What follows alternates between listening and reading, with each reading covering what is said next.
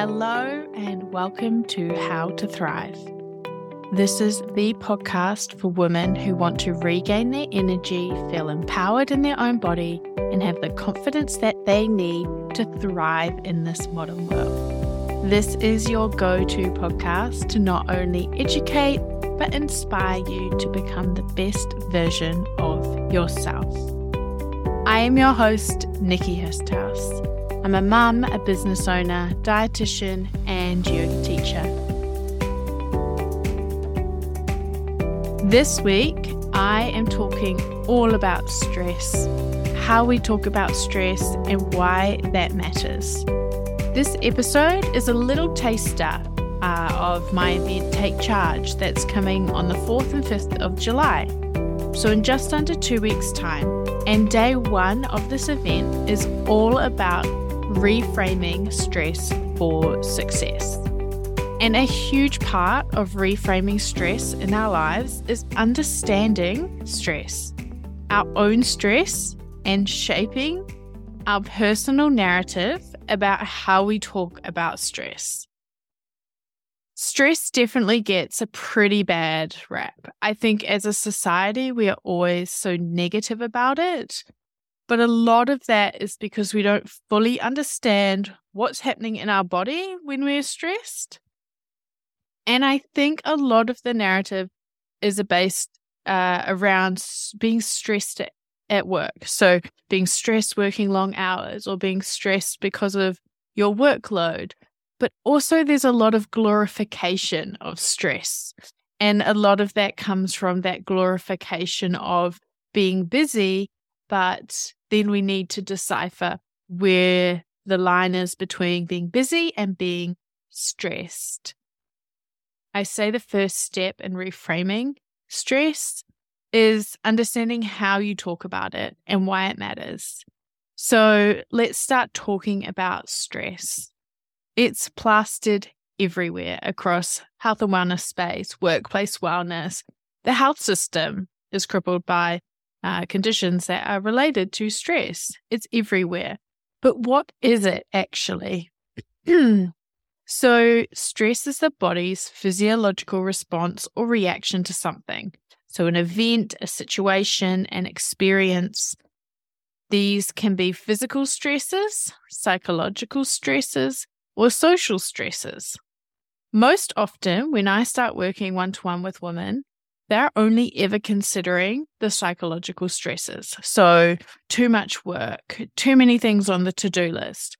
But there are also physical stresses, so internal and external, and social stresses. So we'll talk about all of these. But when the body is responding to stress, the nervous system activates. And this is where the body moves into that fight or flight mode. To be honest, it's an extremely helpful response. Our bodies are doing this to help us because this activation speeds up how the body functions. It increases our heart rate, it increases our breathing rate, and it decreases heart rate variability. So imagine you're taking a stroll through the forest and you come across a bear. Well, not in New Zealand, but just imagine. Do you want to stay cool, calm, and collected? Or do you want to have a really good stress response that helps you run faster than you've ever run in your life? So in life or death situations, this fight or flight response, where the sympathetic nervous system is dominant, is essential. This is where I want you to understand that stress and the body's stress response is essential in life to keep you safe. It will help you respond to danger quickly. It can also be that sharp reflex for so many things, like catching your child before they fall. But did you know that the body also responds the exact same way to events that we might see that are positive? So we can get this fight or flight response from events that we deem as positive. So something like excitement, or when a woman is pregnant, their body is in a stressed state, heavy exercise, and also high temperatures. So for example, taking a sauna. These are all things that we may see as very positive parts of life, and that's great. But we just have to remember that they also elicit the same stress response in the body. So they still activate that sympathetic nervous system and that fight or flight response. Other stresses, as I mentioned before, could be internal, external physical stresses, psychological stresses, and social stresses. Okay, so internal physical stresses could be things like overload, pain, dehydration, or fatigue. They're all internal physical stresses that activate the sympathetic nervous system.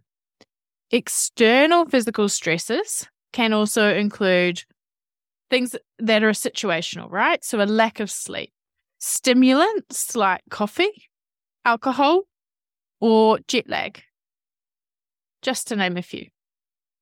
Psychological stress does present in that same way. And that's something you talked about earlier, that it could be about your workload. So work stress, anxiety, fear, or it can also be related to trauma.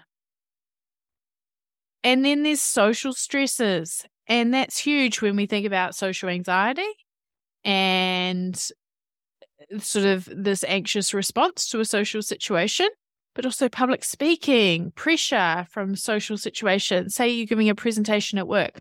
All of these things contribute to our stress load, okay? So how do we marry this all together when we're actually talking about stress?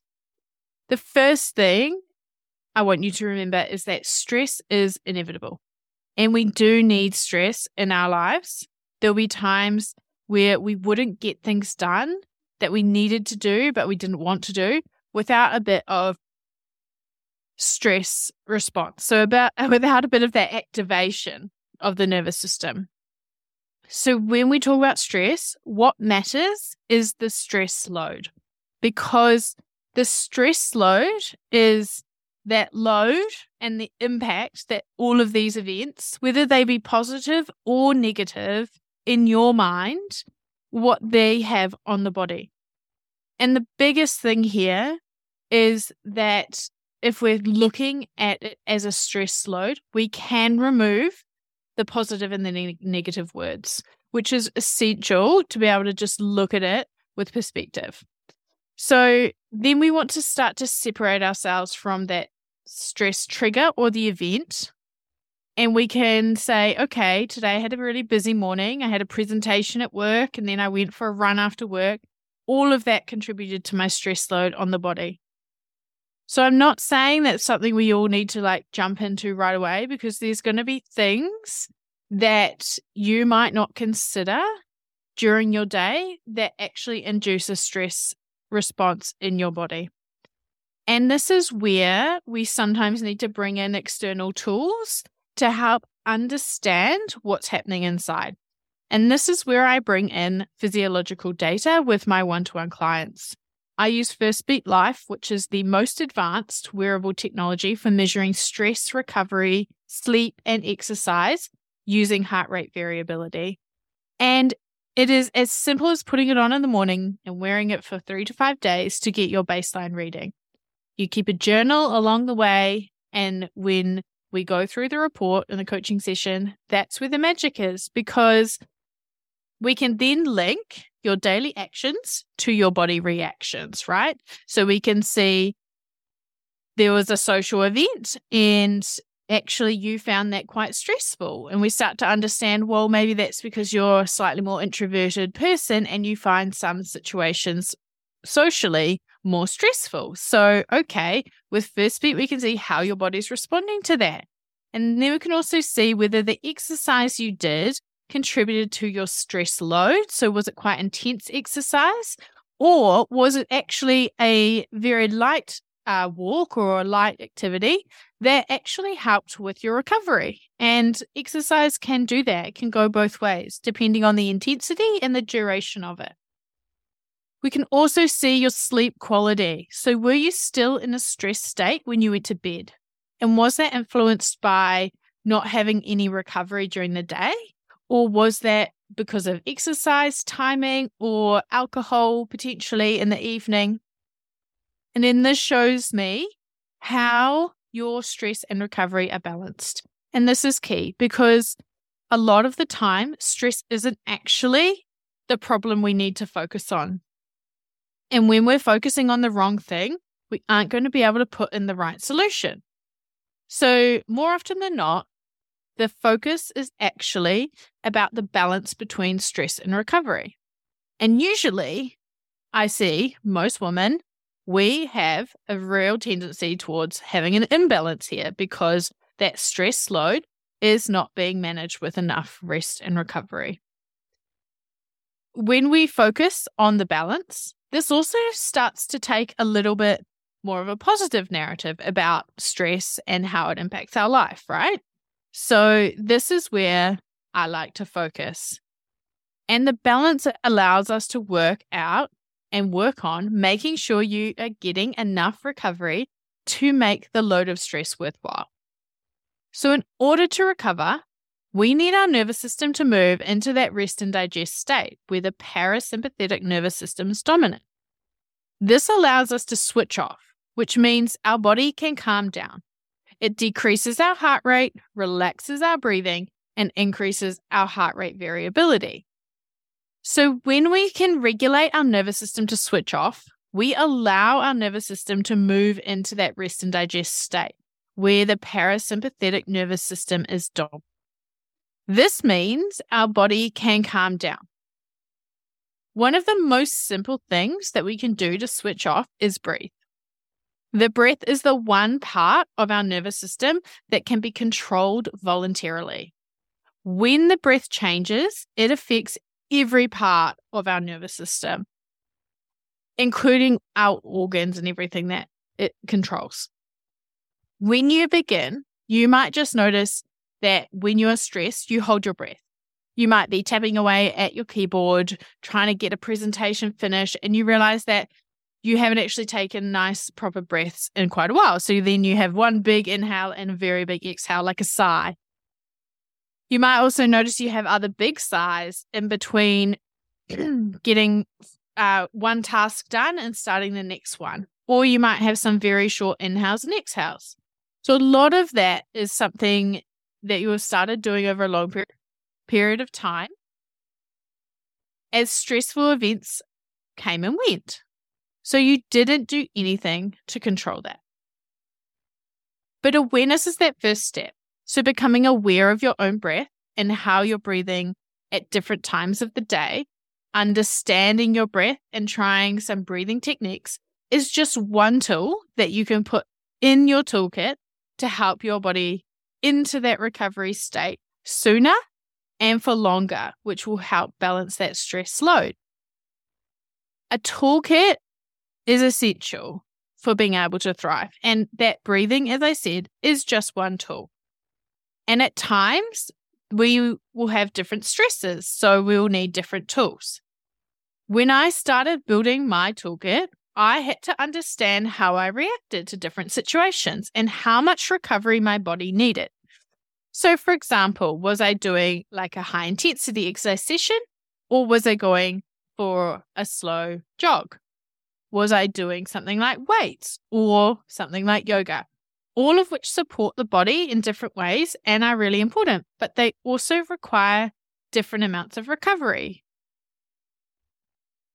In episode 1 of How to Thrive, I talked about this, and I also mentioned a quote that I come back to a lot, and it is from when I trained as a yoga teacher, that yoga is the journey of the self through the self to the self, and that often we already know what we need to thrive and the answer is already within us.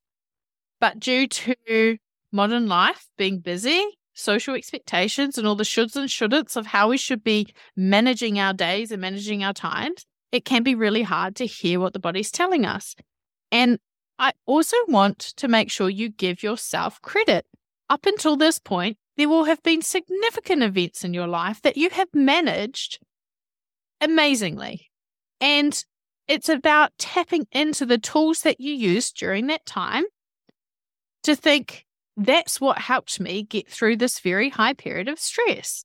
And if there were things that you thought you could have added to that, so maybe you felt like you didn't completely manage the stress as well as you would have liked, what else could you have needed?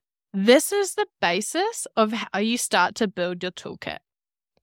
So this is about bringing all of that lived experience, all of those things that you know you've tried in the past and maybe you've kind of let by the wayside or you've just forgotten about it. We need to bring them to the forefront of our mind to begin. So what we're going to do in Take Charge is build that toolkit, because we need to be able to bring in tools that help with both physical, mental, and emotional health when we're managing stress.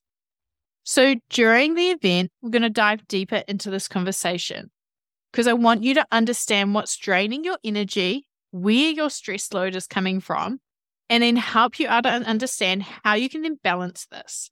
Because it's about harnessing that power of your own, I guess, inner wisdom, all the things you know have worked for you in the past, and then adding on top things that you may not have considered that might help you. And building that toolkit is about finding the balance between stress and recovery, and that's the first step, right? Then we actually need to utilize the toolkit. It's not something that we just build up the toolkit, we've got all these great tools, we know it can help us, and then we leave it on the shelf. We've got to try them. You've got to see how they work. Is that the right tool for you? Does it work? Is there something that you're going to keep? Or do you need to swap it out for a different tool? So if you're thinking that you need help to bring this toolkit together to reframe how you talk about stress and you want to get it done now, fast, then I welcome you to come along to my event. So if you are thinking, well, is this event for me? The answer is yes, this is for you if you are a busy woman juggling a full plate, which is not going to change anytime soon.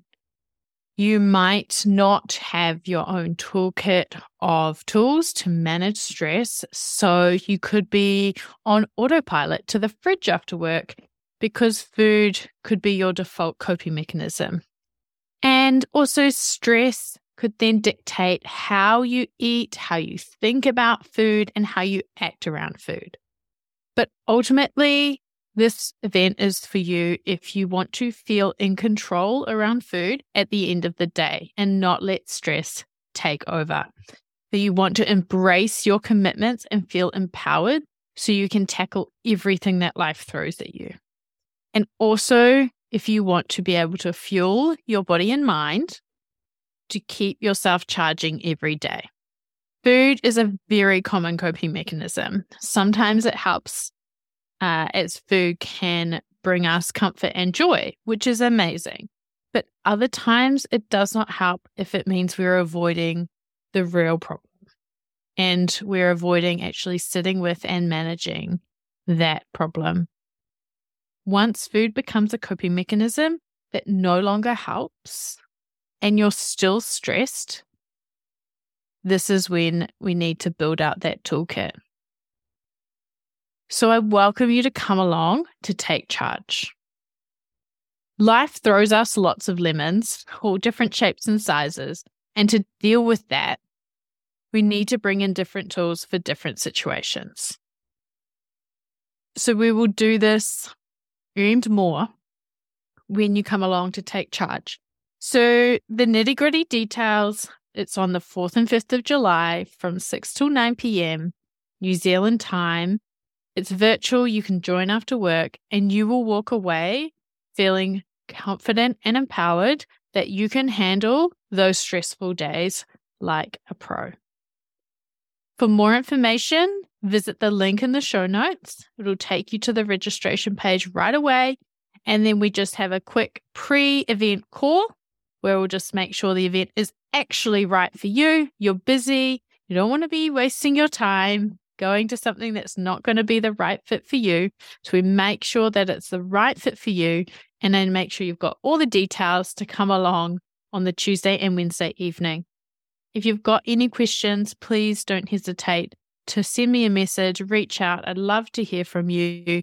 And I can't wait to dive into this conversation around stress and coping with stress for resilience and also to allow us to thrive at the event.